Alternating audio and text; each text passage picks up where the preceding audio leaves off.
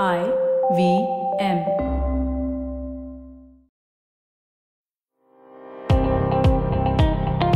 Welcome to All Things Policy, a daily podcast supported by Pragati, a flagship media initiative of the Takshashila Institution.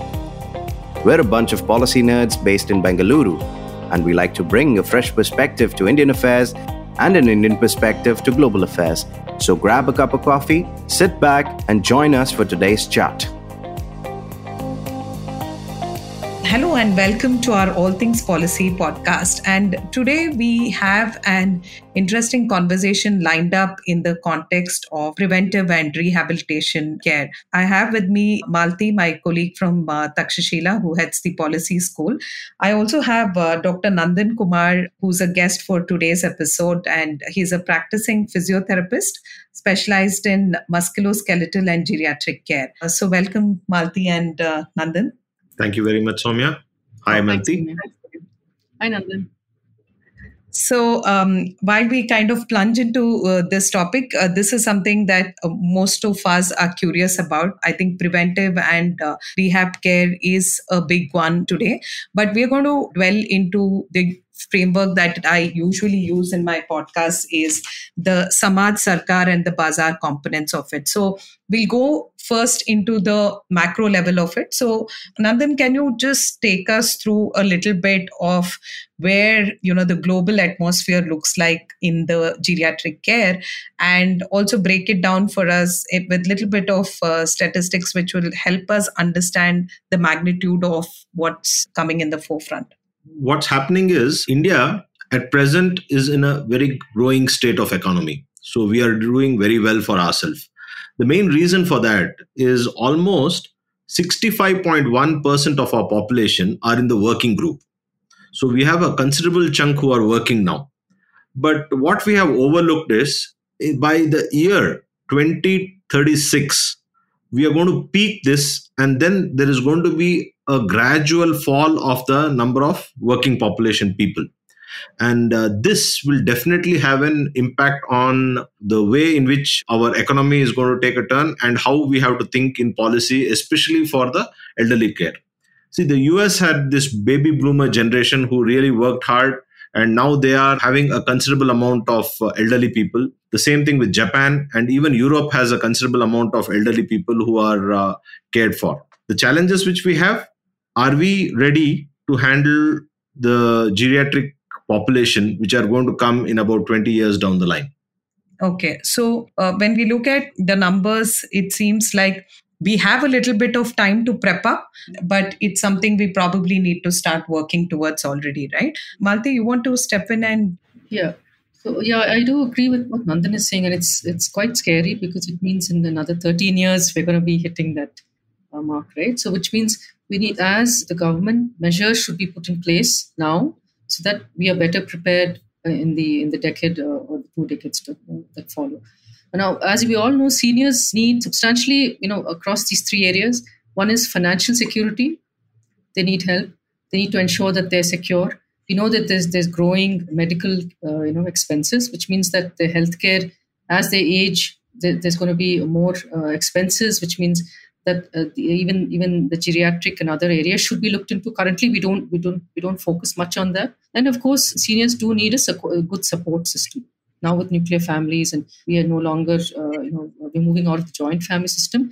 That is something we also need to think about, because as seniors, it's important that they have a sense of belonging, they live with that dignity, and having this sort of ecosystem and ensuring that, we have that system in place, in the decades to come, and even the community can and support the elderly within, and not think of them as, a liability. Something I think that's very important for all of us to think about now.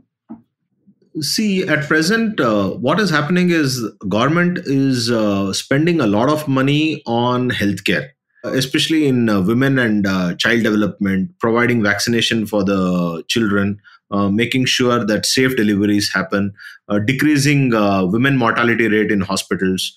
And plenty of healthcare facilities are being opened by the government to provide primary healthcare and also secondary and tertiary healthcare for a growing number of population. but there is no dedicated system in place to specifically cater for the elderly, especially in the scenario of healthcare, because elderly people require a little different approach. It's not like one size fits all. Elderly people require more like a psychological support, a support for assisted living, and as you just said about financial support. So you can't charge the same amount of money what you would charge for a surgery for an elderly person and a young person as the same, because obviously the affordability also will be less. So you need to have dedicated healthcare facilities for elderly to take it forward. And it's high time that the government starts framing policies specifically to cater to such population in the near future. Yeah. Okay.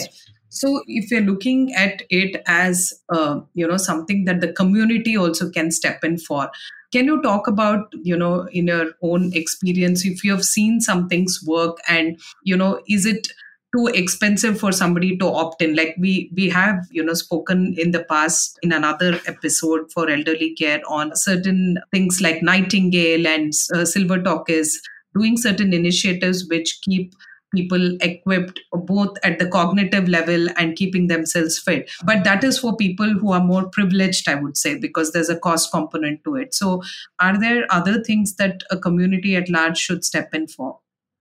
Yes, in the community level, I think we need to start working on getting the resident welfare associations together, and the local corporator and the local MLA should be able to, earmark certain spaces for providing recreational facilities for the elderly, and also provide basic health services like simple like blood tests, urine tests, and general health checkup. And they should also be able to provide a certain form of psychological support also, because not elderly not only require healthcare but also some form of community assisted living care at the local level. Identify elderly people, have a place where the family members can drop the elderly people over there, keep them from morning to evening till the family members come back from work, and then pick them up and bring them home, rather than a full-fledged assisted living where they are cared for from morning to evening by either a caretaker or in a nursing home. So the community can identify and earmark such places, and this will definitely help go a long way in making elderly care's life much better. Yeah, I agree with that, Nandan. In fact, compared to the urban, the rural sector or the rural areas, where there's a higher population of India that India resides in, I think we need to keep in mind that in the rural, there's not that much of a system in place in terms of a formal system in place where you have these separate kind of setups, right? There, it's a more of a natural transition as you age. As far as you can kind of contribute, and much of our rural is the agrarian society, right? And in that sector, so as long as you can physically contribute, it's fine. But then as you age, many times because of the economic situation also of the family, they're kind of caring for small younger children, and then they don't have much to go around. It's just they just tend to slowly fade away in a way, right? So I think the governments too should think about this, not just from the urban but also from the rural perspective, and see what they can put into place that's feasible across these different socioeconomic strata. I agree with you, Malti. There is hardly any facility in the rural area. I, being a practicing physiotherapist, there are hardly any, and I cater to a lot of elderly people, but I practice in a city. But in a rural area, access to rehabilitation care or a rehabilitation center is almost non-existent. Probably the money is not good, or people have not opened up to an opportunity which is available. But yeah, unfortunately, it's very poor. Okay.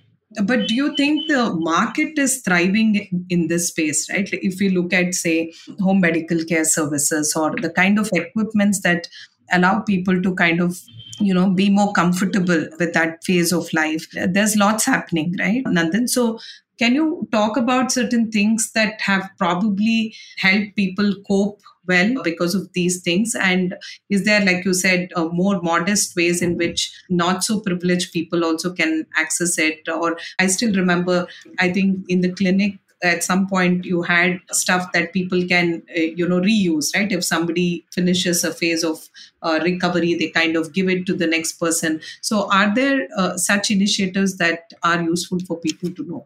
Yes, the presently the market is slowly opening up, and it's more so in the urban center. By the use of technology, what's happening is, I'll give you a simple example. An elderly person who has suffered a fracture of the hip, he will be using a walker for a couple of days. So after about 10 or 15 days, he doesn't know what to do with the walker. So he needs to, I mean, a walker is an expensive piece of equipment. So he wants to, rent it out to somebody, or he wants to give it off to somebody. So now there is an ecosystem which is available where these things are available on rent. That is one. And second, the market is slowly growing up to providing assisted living nursing homes. Some of the hospitals, especially the mid and small sized hospitals, have slowly realized that there is some amount of money in especially handling elderly care, and they are slowly going away from acute care and working towards elderly care. There are some assisted living centers which have gradually come up, but still we are not able to find a right cost balance, how much the elderly person can pay, because most of the time the elderly person has to dip into his retirement savings, and still the cost is high.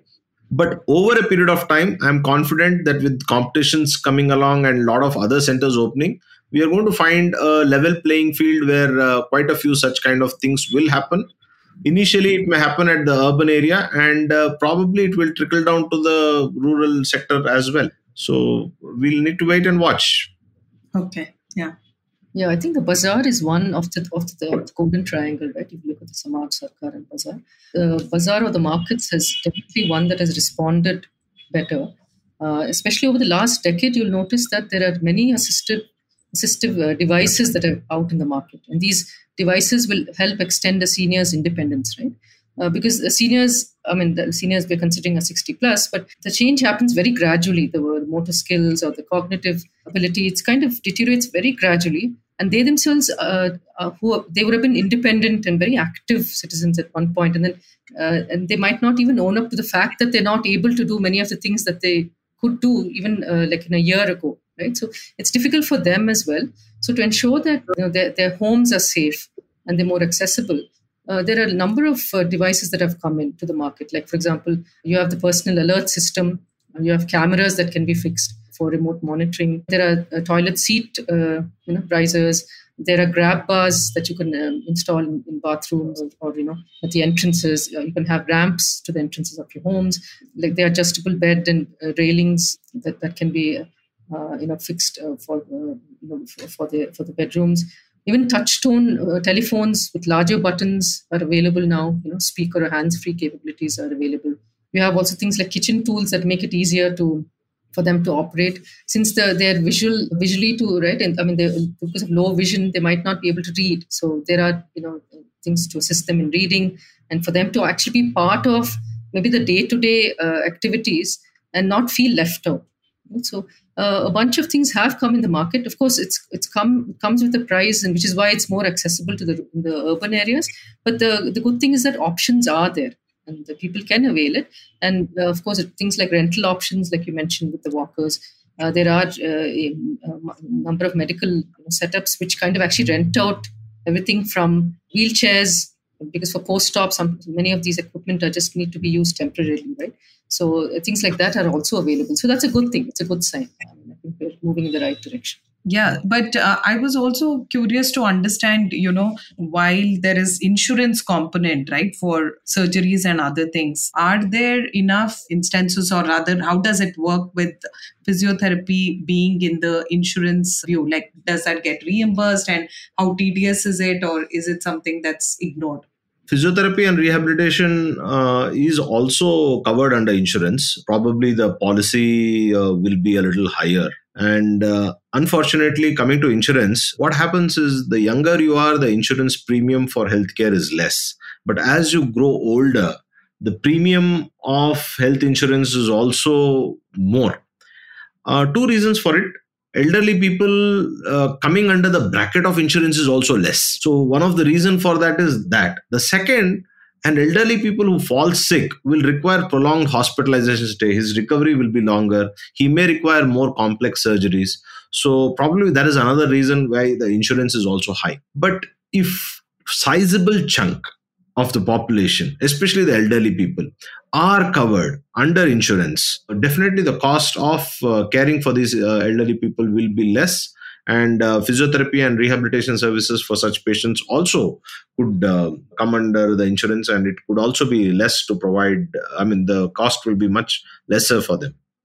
Okay, but do you think, in the current scenario, is it compromised because some of these are not covered and somebody can't afford this kind of treatment because no policy supports it?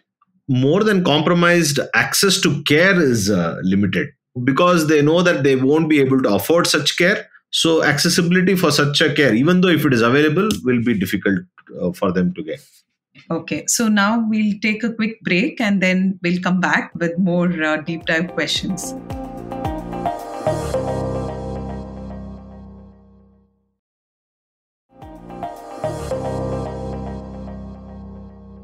Yeah, one more thing that I missed mentioning is on the bazaar front is about the caregiving agencies that have cropped up right over the last decade or so. Again, this is also because in the urban areas, especially larger towns, tier 1 metros and tier 1s, is that we'll notice that many of the children have left and gone abroad.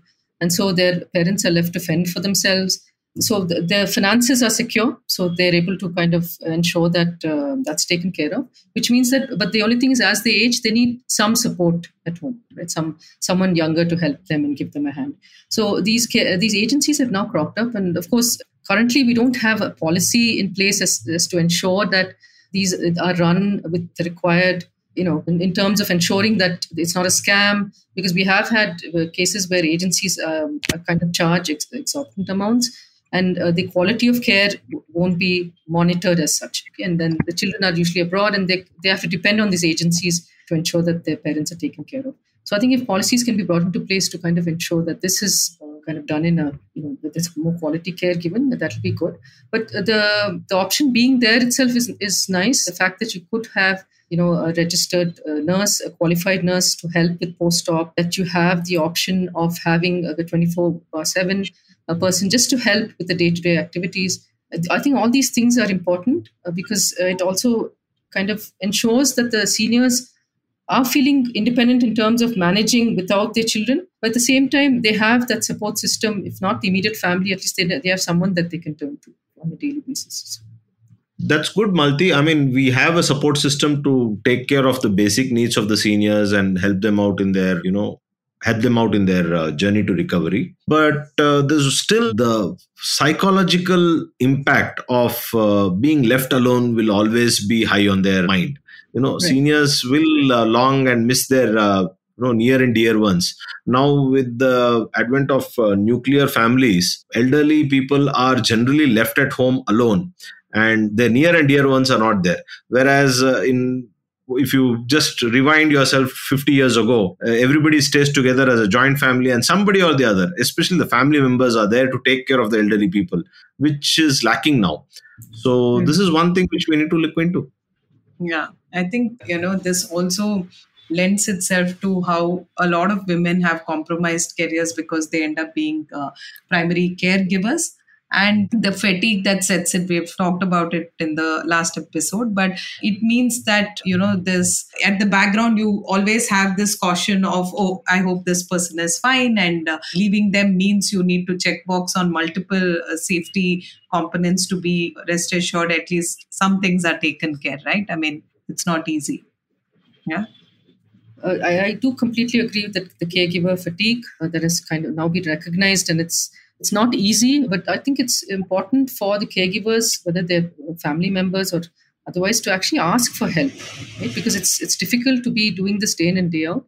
So the priority should be that the seniors should be treated with compassion. They should be treated with that kindness and respect, and especially if an elderly in the family has dementia or Alzheimer's. We know it's very difficult to really be able to manage, kind of handling maybe repetitive questions, or kind of have us having to go over certain instructions over and over again. So we as caregivers, it's important that they do get that break as well. But at the same time, the elderly also feel that they are wanted, that they're living a kind of a dignified life, and that's important too, because if mentally they're not happy, it'll definitely tell on their physical health also. Yeah. Also, I think from the infrastructure point of view, right? If we look at small changes that can be made to ensure accidents at home are prevented, or just the apathy as a society that we have for senior citizens only shows that we hardly see them around, right? If the pavements are dug up or if there is no access to parks. So what do you have to say about these things?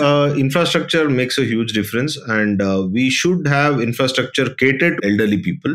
For example, if you go to a shopping mall, if an elderly person who is living by himself, a mobile elderly person, he should be given priority parking, which is closer to the entrance of the shopping mall. Or there should be easily access to, using ramps and grab bars near the stairs, and obviously non-slip flooring. All those things are very important, especially to cater to the senior citizens. And also the government should start pitching in and providing certain kind of services at the senior citizens doorstep itself. Any of the government citizens, for example, any bank related services, they should be, it should be more like a rule rather than a part of convenience. It should not be like, okay, we take care of it. It should be like a rule, like anybody above 60, we are going to provide this at home. Many of the government services should be able to be provided at home. A notary signature or a gazetted officer signature or whatever it is, it should be done at home for the elderly rather than asking them to wait in the queue or getting things done. Yeah, and I just also, that's important. And also another point that maybe was not mentioned earlier, but the fact that the elderly, right, or for that matter, even us, those of us in this current generation, should remember that we need to plan for our retirement. We need to plan for ensuring that our finances are secure, because we in the past, when we were in joint families, sort of a system, we depended on the children to kind of take care of us, take care of our needs, and that everything would go fine. But that's currently, with the increase in expenses, the nuclear family setup, and especially in the urban areas where the cost of living is only growing, it's important that even those in their 30s and 40s start thinking more about their retirement and start saving up for it. This could be taken by the policies, or at least putting some amount aside, and not just completely, letting the future take its course, thinking that my children will take care of me, because at some point in time that might become a burden either way, and it won't be a win-win for sure. Right? So I think the finances aspect is something that people should start thinking about when they're younger itself, to ensure that their retirement and their senior, at that age, that things are taken care of. They're not dependent on people, on others in the family. Yeah, I think we also need to ensure that people at times have assets maybe, and they don't have it in a liquid format. So, they compromise on treatments because they probably have a property which needs to get sold even for a treatment to happen. And instances are there that they are at an age where it's hard for them to go about the entire, the nitty-gritties of it. They're not confident about interacting with a person who could buy the plot or stuff like that. So they end up thinking that they don't have the money for treatment, whereas they, in literal sense, they do have it, but not in the liquid cash form. So are there, do you also see patients like that, like who probably negotiate on the treatment, not because they can't afford it, but have not thought through it well? And that's why, like Malti said, the financial stability is a huge component in getting, uncompromised treatment of sorts. Yes, many a times I've seen in my practice elderly people who have a lot of assets. But what happens is, when this happens, there is always some form of fight within the family. Their near and dear ones would be eyeing that. So they don't realize that this particular asset, which is built by their elderly person, is for his own use. Instead, they think it is as a natural transition. It will be, willed to the children and then their grandchildren, etc. So I think education, that, or removing the emotional attachment to that and using it for our own benefit is what I feel, a senior citizen is lacking. And they should be more aware that they should be able to manage their finances better. They would have managed the finances during their working period of their life, where they would have earned money, bought a property, kept it with them, thinking that at the time of need we will require it. But when the real time of need comes, that is a time when they have to take care of themselves, they are unable to let go. I see a lot of elderly people having that, but they're unable to let go of that property. They feel that they have an emotional connect, and they are very hesitant to sell it and then use it for their own personal benefit. Yeah. They don't use that. They don't want to let go of it.